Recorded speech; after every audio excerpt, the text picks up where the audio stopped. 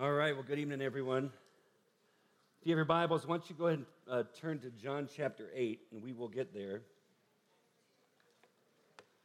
I think this was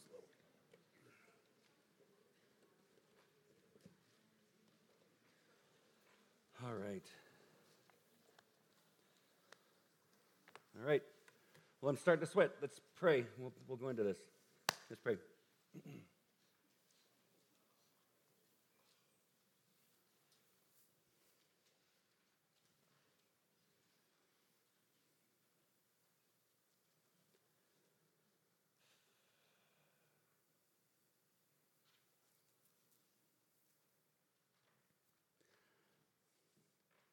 Father, I confess that the task set before me to teach your word is too big for me. And so, Holy Spirit, I pray that you would take every moment of this time, my part in preaching and all of our parts in listening, and that, Holy Spirit, you would keep us teachable and humble to receive, instead of jumping to conclusions that we think we've already got it all figured out.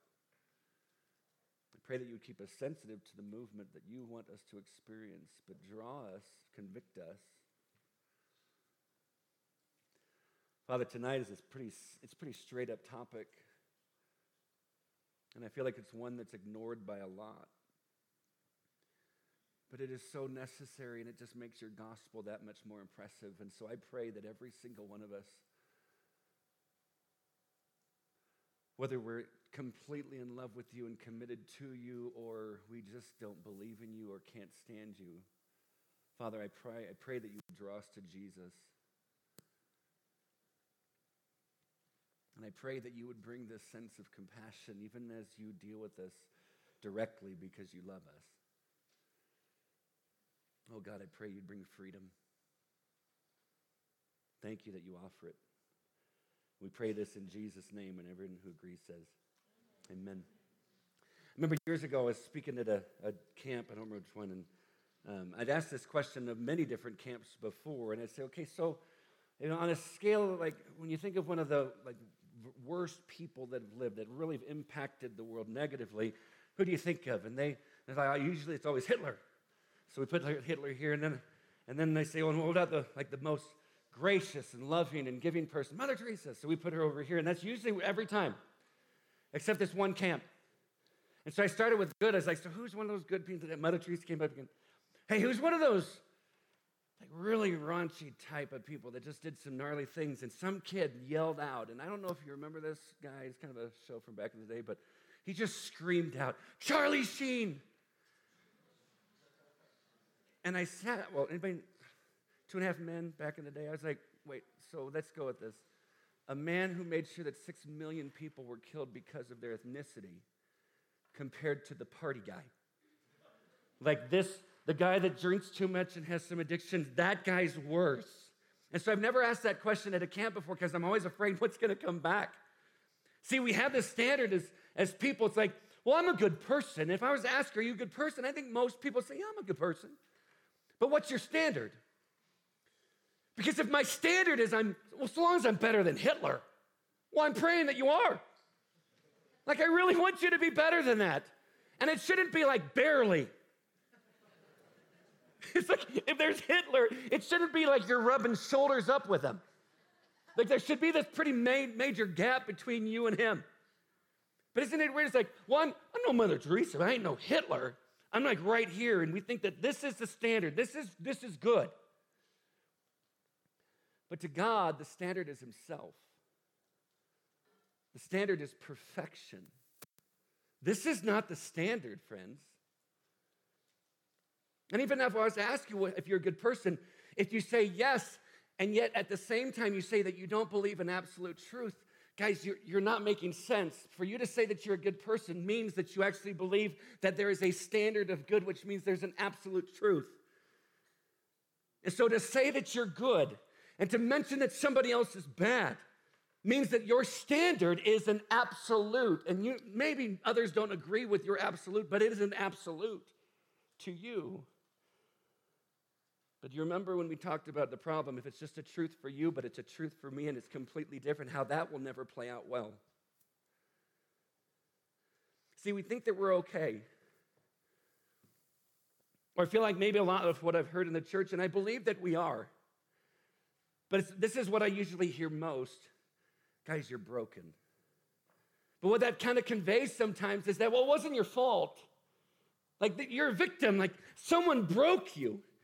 And it wasn't you who did it. Somebody else did it, but now God has to fix it. And it kind of feeds this entitlement mentality. God, you have to.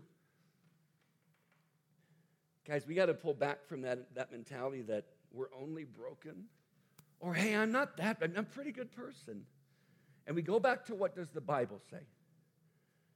Just keep your finger there in John chapter 8. I'm going to roll through a couple verses. In Psalm 51, verse 5, the psalmist says, "Behold, I was brought forth in iniquity," or "I was brought forth in sin, and in sin did my mother conceive me." I mean, from your conception, you were sin. You were full of sin. Isaiah 64:6, "We have all become like one who is unclean, and all of our righteous deeds are like a polluted garment."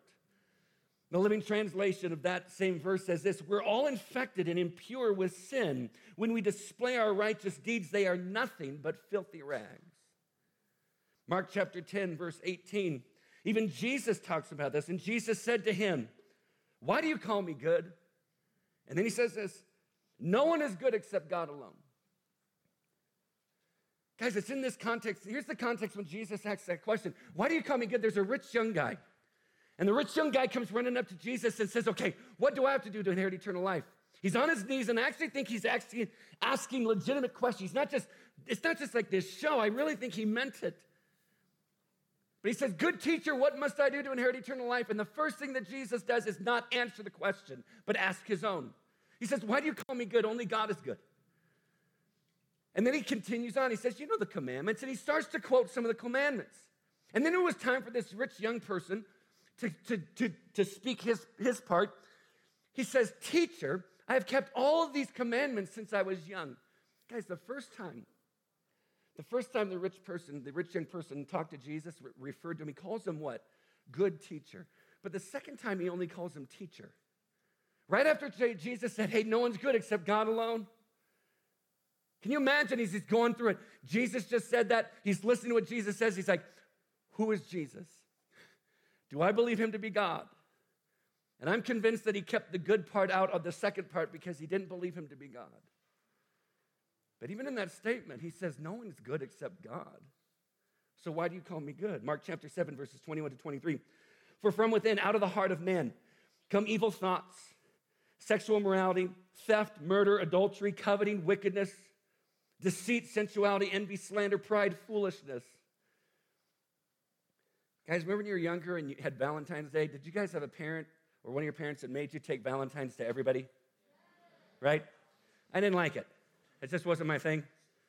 But you show up, it's like, "Will you be my Valentine?" Or "Here's my heart." It's like, "I just want to give you my heart. Here's my heart." Guys, just think about what you're offering him based on what Jesus just described. "I want to give you my heart." And I think at that point, maybe you just need to pull back and go, "I don't know if I want it." Because from the human heart come evil thoughts, sexual immorality, theft, murder, adultery, coveting, wickedness, deceit, sensuality, envy, slander, pride, foolishness. It's okay, you can have it. Guys, that's your human heart. We think we're not that bad, but it's from within us, which is sin. Come all of these things. All these evil things come from within, and they defile a person. And then we go, "Well, but I haven't done this." Like, I know other people who've done worse things than I have done. But James chapter 2, verse 10 says, "For whoever keeps the whole law but fails in one point has become guilty of all of it." So you may say, "I haven't done that." But if you've done this, you're a lawbreaker. Doesn't matter what law you broke, because God's the standard.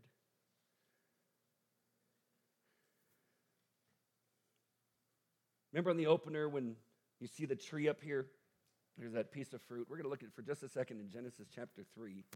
If you want to turn there, you can. We're going to be there for a little bit. In Genesis chapter 3, it always blows my mind.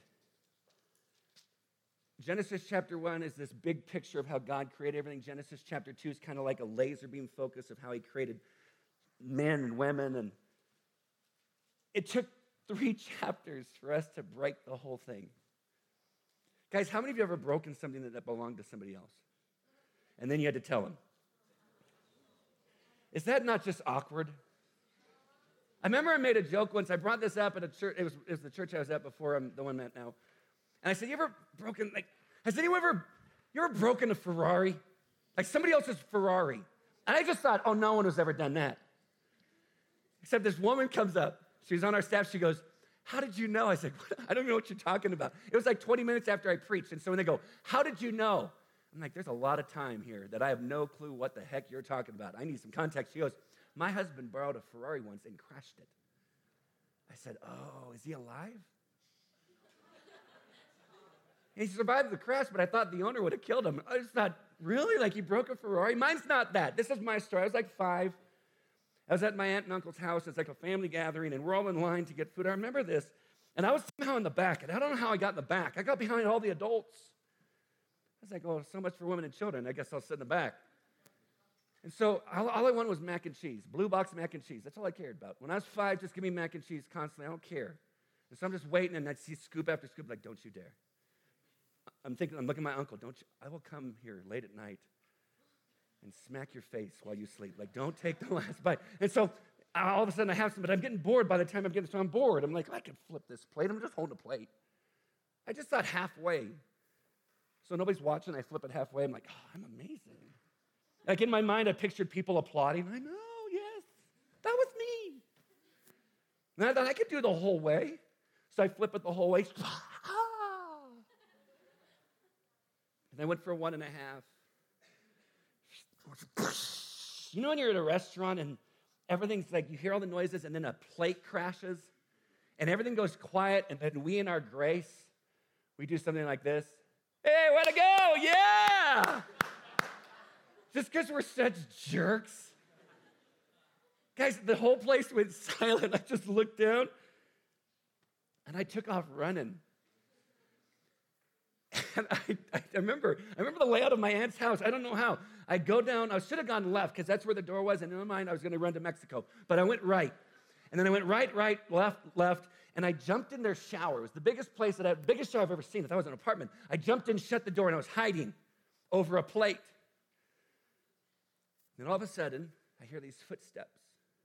And because I was running so fast, I'm like trying to not breathe as loud. You ever try to not breathe loud when you're trying to be quiet? It's like,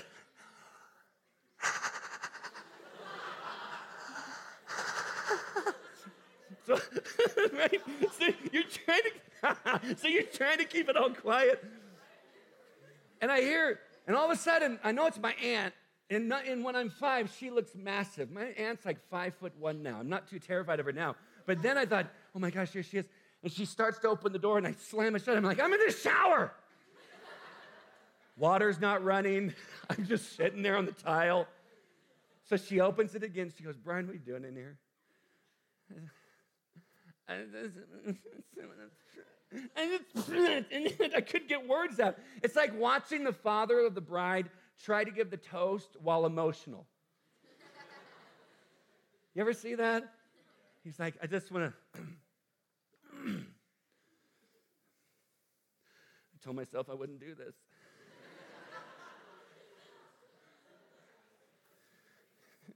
His wife is all, you got this, I know. I'm strong. All this noise just pumps out. Right? And I'm like, unless you can interpret the tongues, you need to sit down and be quiet. So that's just kind of what flew out. And then she looks at me, and she knew what I said. I did it through the whole pantomime thing I was doing. And she looks at me, she goes, Brian, it's no big deal. It's like a $1 plate. I remember I go, then why am I in the shower? She's like, I don't know. She goes, you want to come get some food? I was like, yeah. So I went out, and then she gave me a paper plate. And so I drop kicked her. I'm totally kidding. I'm totally joking. Guys, it's just a plate. Guys, what would it be like? It's not a plate Adam and Eve broke. It was the whole world. Everything. Everything that God entrusted. He gave Adam this responsibility. I want you to work the ground. I want you to keep it. The word keep means to protect or to guard. And they broke it in 3 chapters. Isn't it weird how God will give us something, we'll break it, and then we'll blame him for giving us the freedom to care for it because we broke it. And then we'll expect him to fix it all quickly. Guys, in Genesis chapter 3, verse 1, it happened like this. Now the serpent was more crafty than any other beast of the field that the Lord God had made. And he, the serpent, said to the woman, did God actually say, hold on for just a second. Guys, this is the same tactic that the enemy uses today. Did God actually say? I mean, when you open the pages of this book, are you telling me that God still says this? I mean, Brian, don't you understand how the times have changed? So maybe that was for then, but definitely not for now. Are you telling me that this is what God said? You're really going to hold on to this when so many people in society completely disagree with you? Did God really say that? Isn't it weird how we think that God changes with the times, and yet the Bible tells us that he doesn't change like shifting shadows.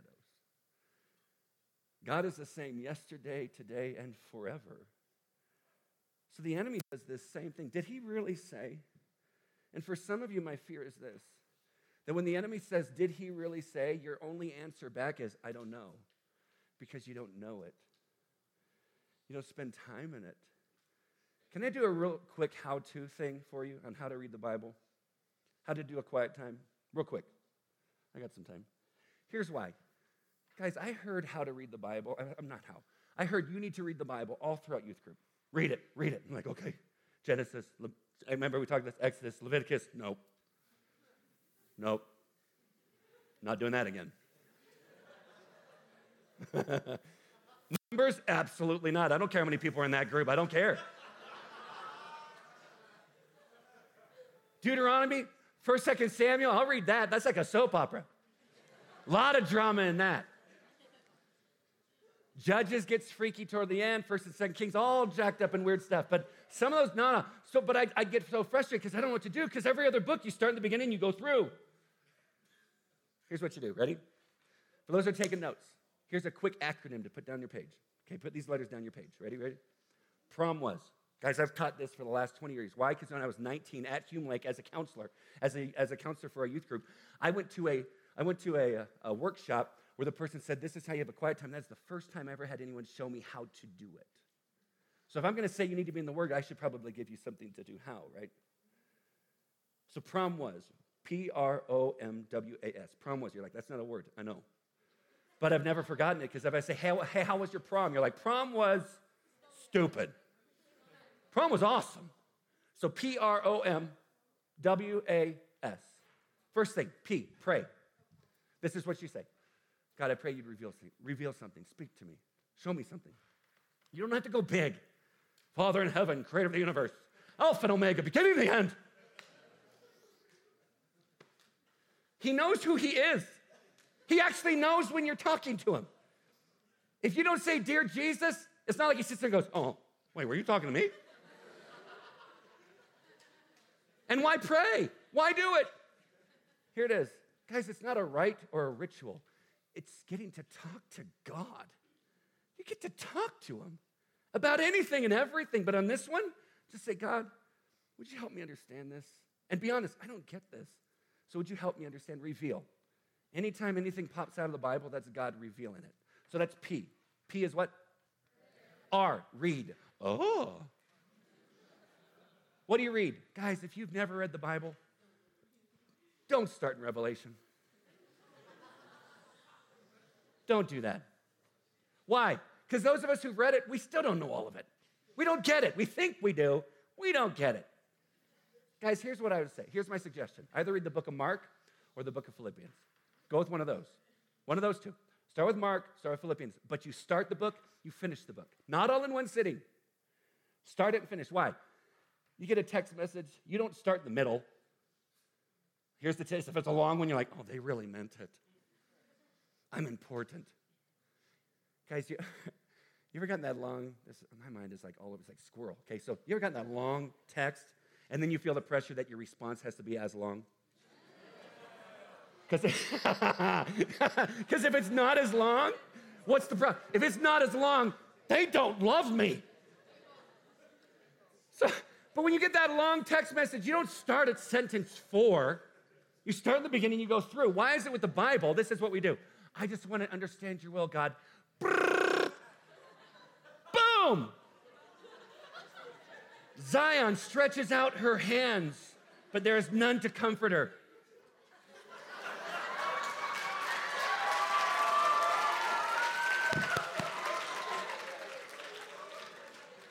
I will be Zion. That is the will of the Lord.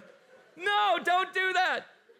So start. If you start the book of Mark, start chapter 1, verse 1. And here's how much you read. First, pick a translation you get. If you're all about King James and you love the these and thous and you want to play Shakespeare, go for it. But if you don't understand it, find a translation that you understand. Guys, ask your youth pastors, which one do you suggest? My favorite, the one I preach from, it's called ESV, English Standard Version. That's my favorite. Because it's literal and it's readable. I get it. But just pick one. You start in verse 1, and in most Bibles, there's subheadings, right? Just go subheading to subheading. Just start there. So I think the first 4 verses of Mark, it's subheading to subheading. 4 verses. When people go, Brian, I don't like to read. You'll read a menu. I'm like, oh, that's different. That's what I want. Ah, there it is.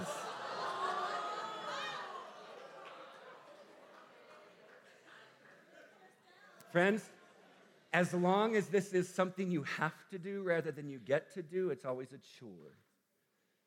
But when this becomes something that you get to spend time with God hearing from Him, it becomes a delight.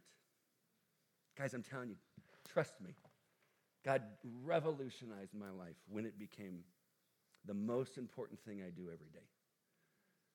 So start, finish, subheading to subheading. That's it. Just read it.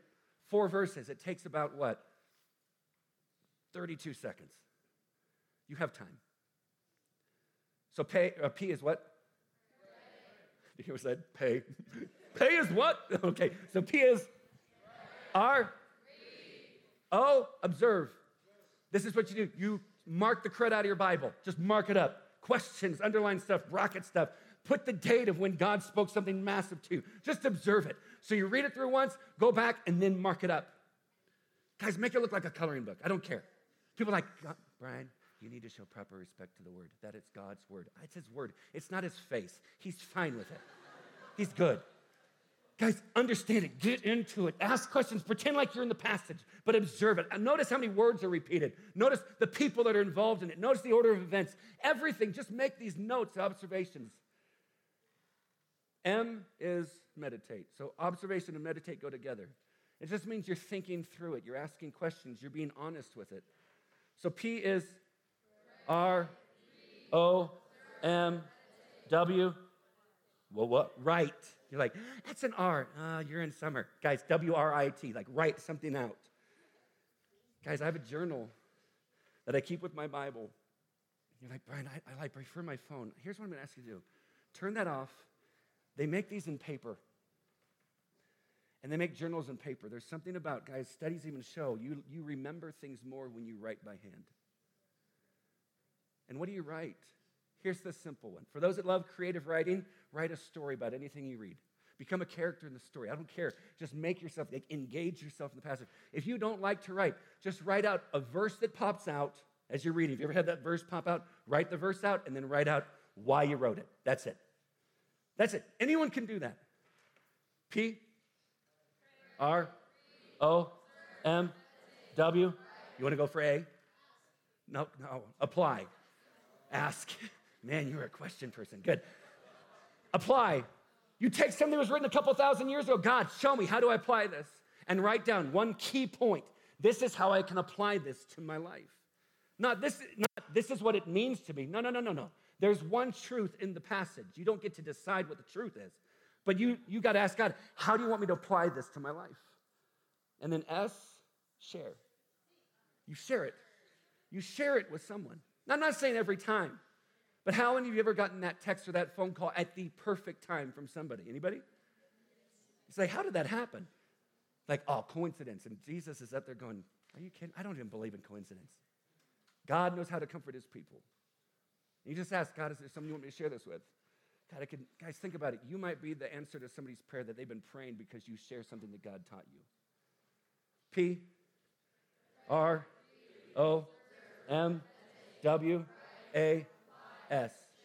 Try it tomorrow. Just try it tomorrow. Guys, there's no way. I'm telling you, there is no way that you can understand God's will if you're not in God's word. You cannot understand his will unless you're in his word. And if you're sitting there going, I don't like this way, I already have a way. Use your way. This isn't the way. This is a way.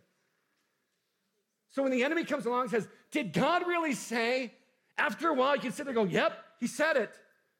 Because I saw it. I read it. Guys, we need to know the word so we can stand against when the enemy comes. Did God really say this?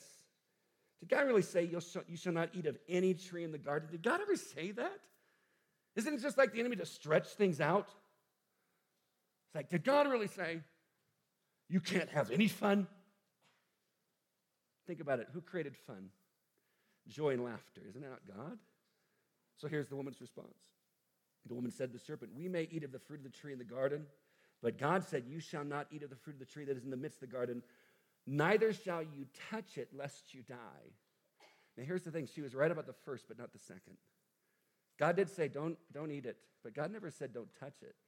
Now, I'm not saying we should have license and then go just get as close to sin as we can.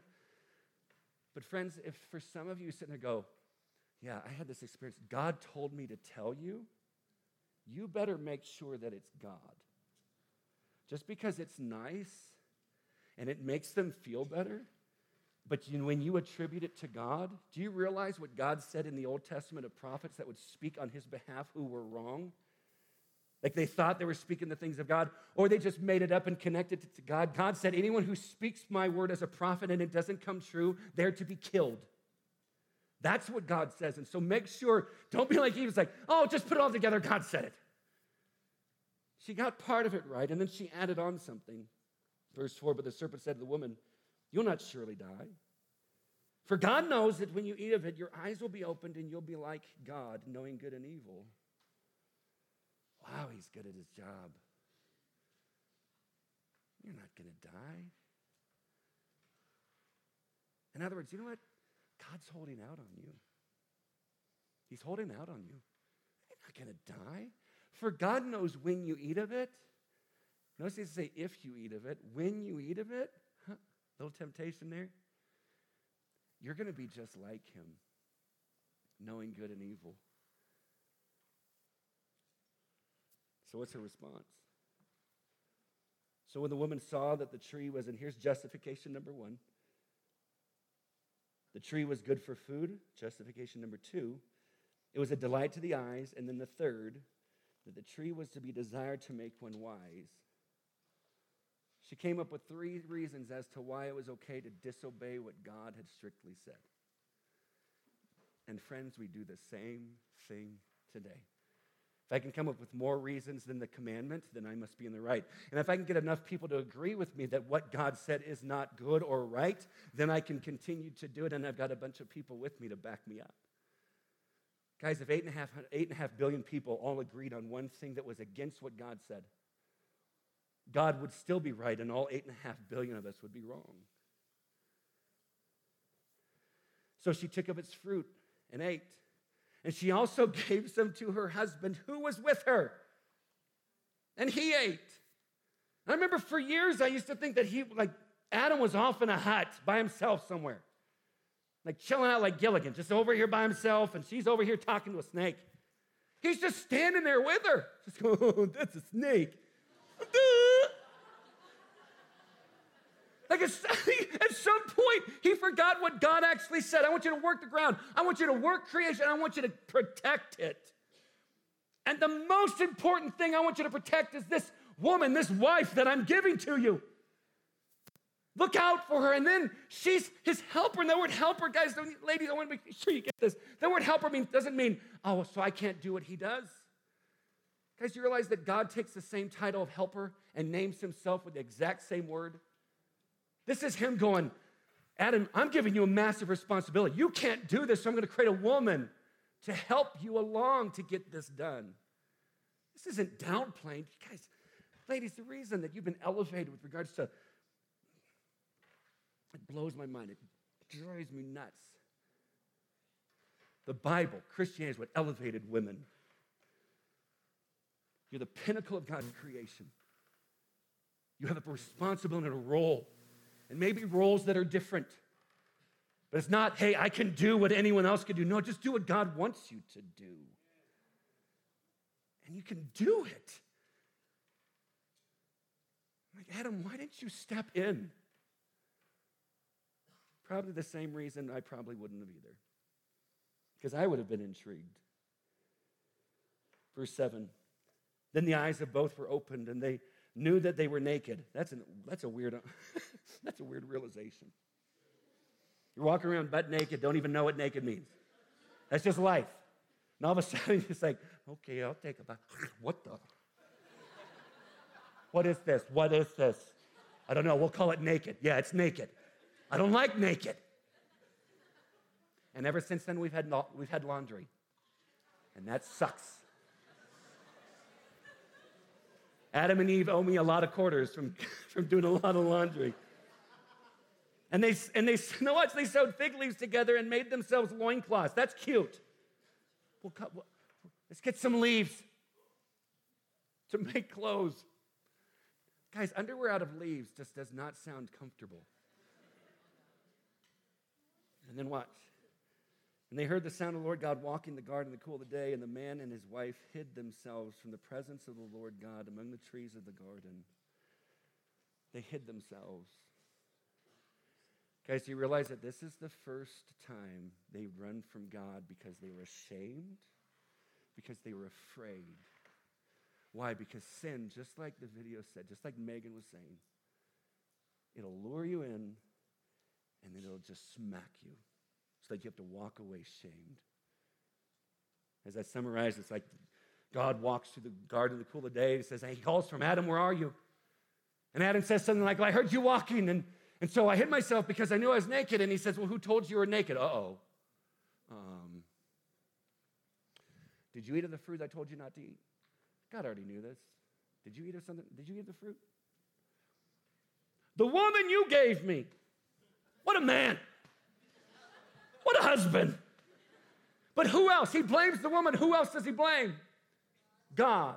The woman you gave. It's not my fault. If I didn't feel this way or think this way or go through this is your fault.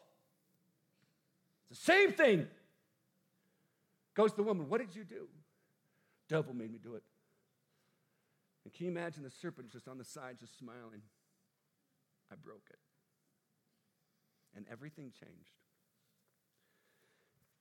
Guys, keep your finger there in Genesis. We're going to fly through John chapter 8, verse 1. It's one of my favorite passages in the Bible. Verse 1, but Jesus went to the Mount of Olives. Verse 2, early in the morning he came again to the temple.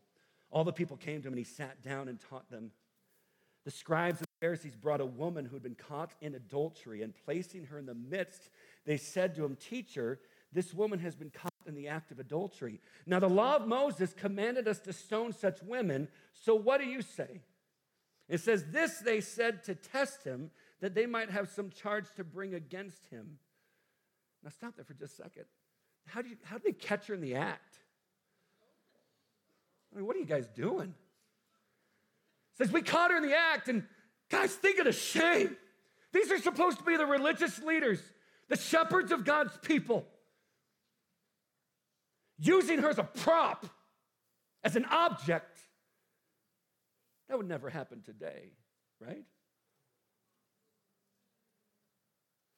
Can you imagine they catch her in the act, and as they drag her out of wherever she was, all she can grab is one sheet and wrap it around her, walk her into the temple, and stand her in front of everyone and say, hey, the law of Moses says we're supposed to stone such women. What do you say? Wanting him to disagree. Why? Because if you disagree with the law of God, then you must not be of God. Guys, here's the problem. The law of God actually said if a woman and man are caught in adultery, you're supposed to stone them both. Where was the man? And it doesn't say it in the passage. But was the only reason that she was caught in the act of adultery is because it was one of them? And so what's Jesus' response? I mean, this is a tense moment. I've never had a church service like this. Never. Now watch. Verse 7. Oh, no, that's not what is that? Verse 6. After all that, Jesus bent down and wrote with his finger on the ground. That's it. It's just so weird. Jesus is so rad. Jesus says, what do you say? It's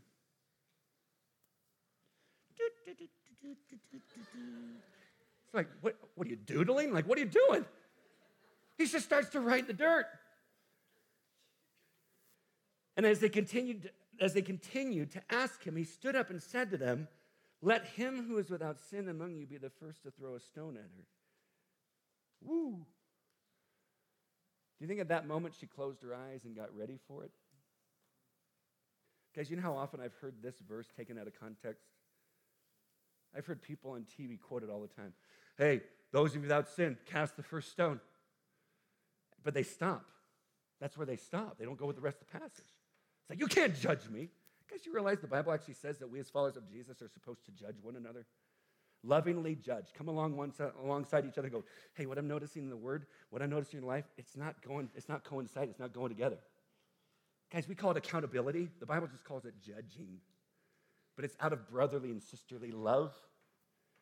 So they just quote this one part. Verse 8, once more, he bent down, wrote on the ground. But when they heard it, they went away one by one, beginning with the older ones, and Jesus was left alone with the woman standing before him. You ever wonder what he wrote? This is my opinion. Like, don't go to the grave. It's like, this is what it is. I have no clue. I'm going to ask him. When I get to heaven, I'm going to ask him two things. What did you write?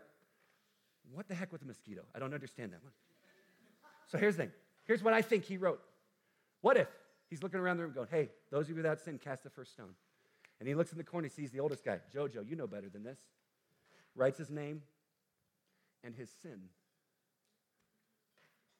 Hey, Ed, you're next. Ed, and your sin. And one by one, they dropped their stones and they left. They dropped their rocks and they walked away. That's what I think happened. Can you imagine as she's getting ready, just get like rocks pelted at her. She's just getting ready and she hears thud, thud, thud. And either she's thinking they're walking away or they're just really bad shots. Thud, thud, thud, thud, thud, thud, thud, thud. And they all walked away. And Jesus was left alone with the woman standing before him. And Jesus stood up and took 2 stones and crushed her skull. No, I'm just joking. It doesn't say that. I'm just joking. That's it. Good night. We'll see you. No, wait. That's why you need to know the Bible. Here's, okay. No, he said there, go, Jesus would never do that. Wait, listen. What did he say? Those of you without sin, cast the first stone. Jesus, in righteousness, could have done that. For he was without sin. We think, well, he had to come save the day. He did not. That's his grace and mercy. He could have done exactly what he invited them to do because he was without sin. And Jesus stood up and said to her, woman. Guys, remember, this isn't like woman. You know why I think this is so important? Because the way that Jesus treated her was as a woman, and the way that the religious leaders treated her was property. And in that one word, restored value. Woman. It's from the beginning. It's chapter 3, when I put you together, woman. Where are they? Has no one condemned you? And she said, no one, Lord. And Jesus said to her, now watch. Neither do I condemn you. And this is where most people stop. You have to finish his thought. Neither do I condemn you. Go and from now on sin no more. In other words, repent. Stop it.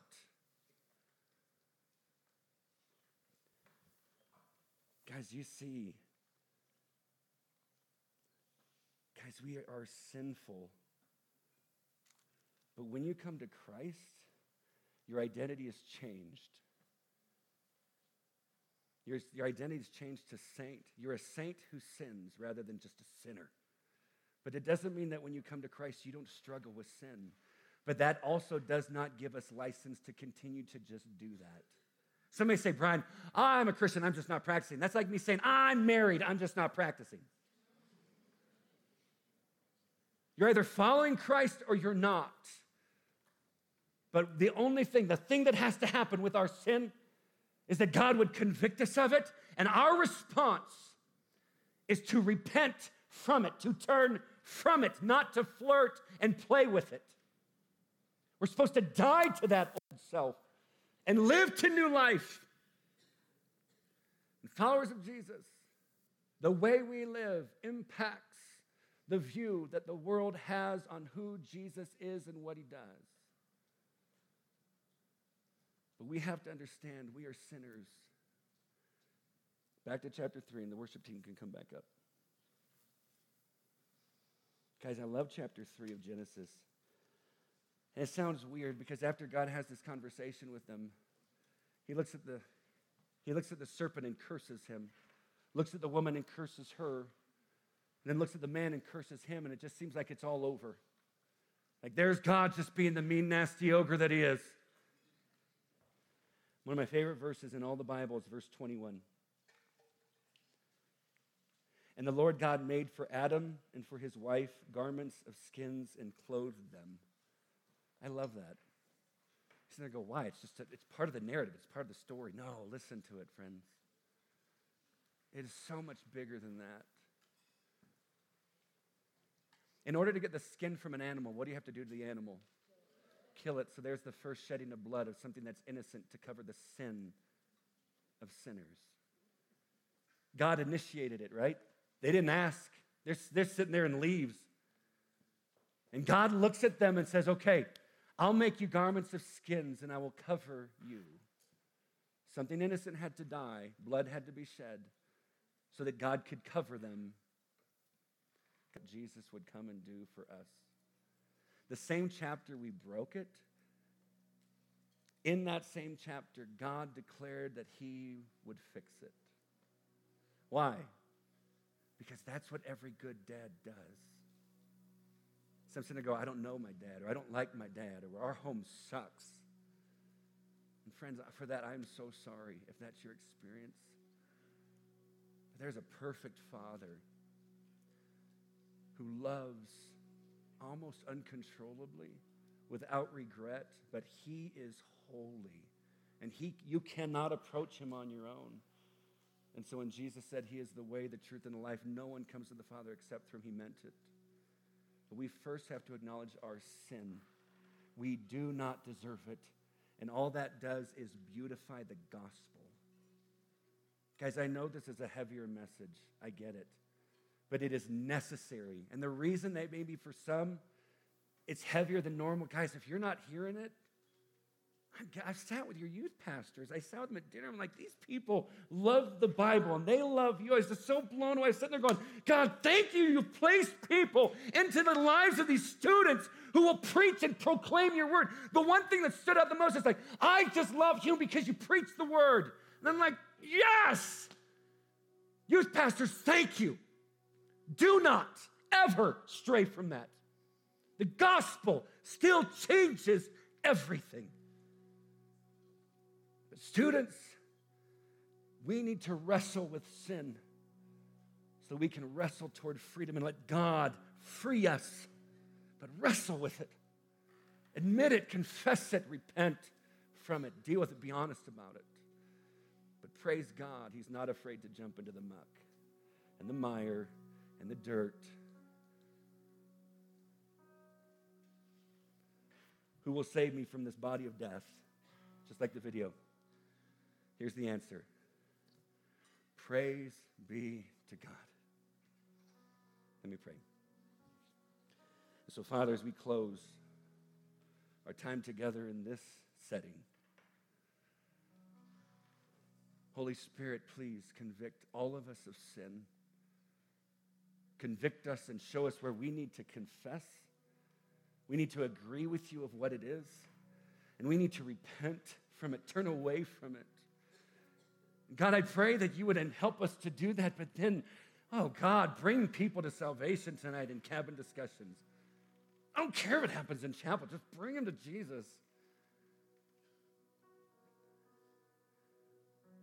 And may they experience the freedom that comes with confession.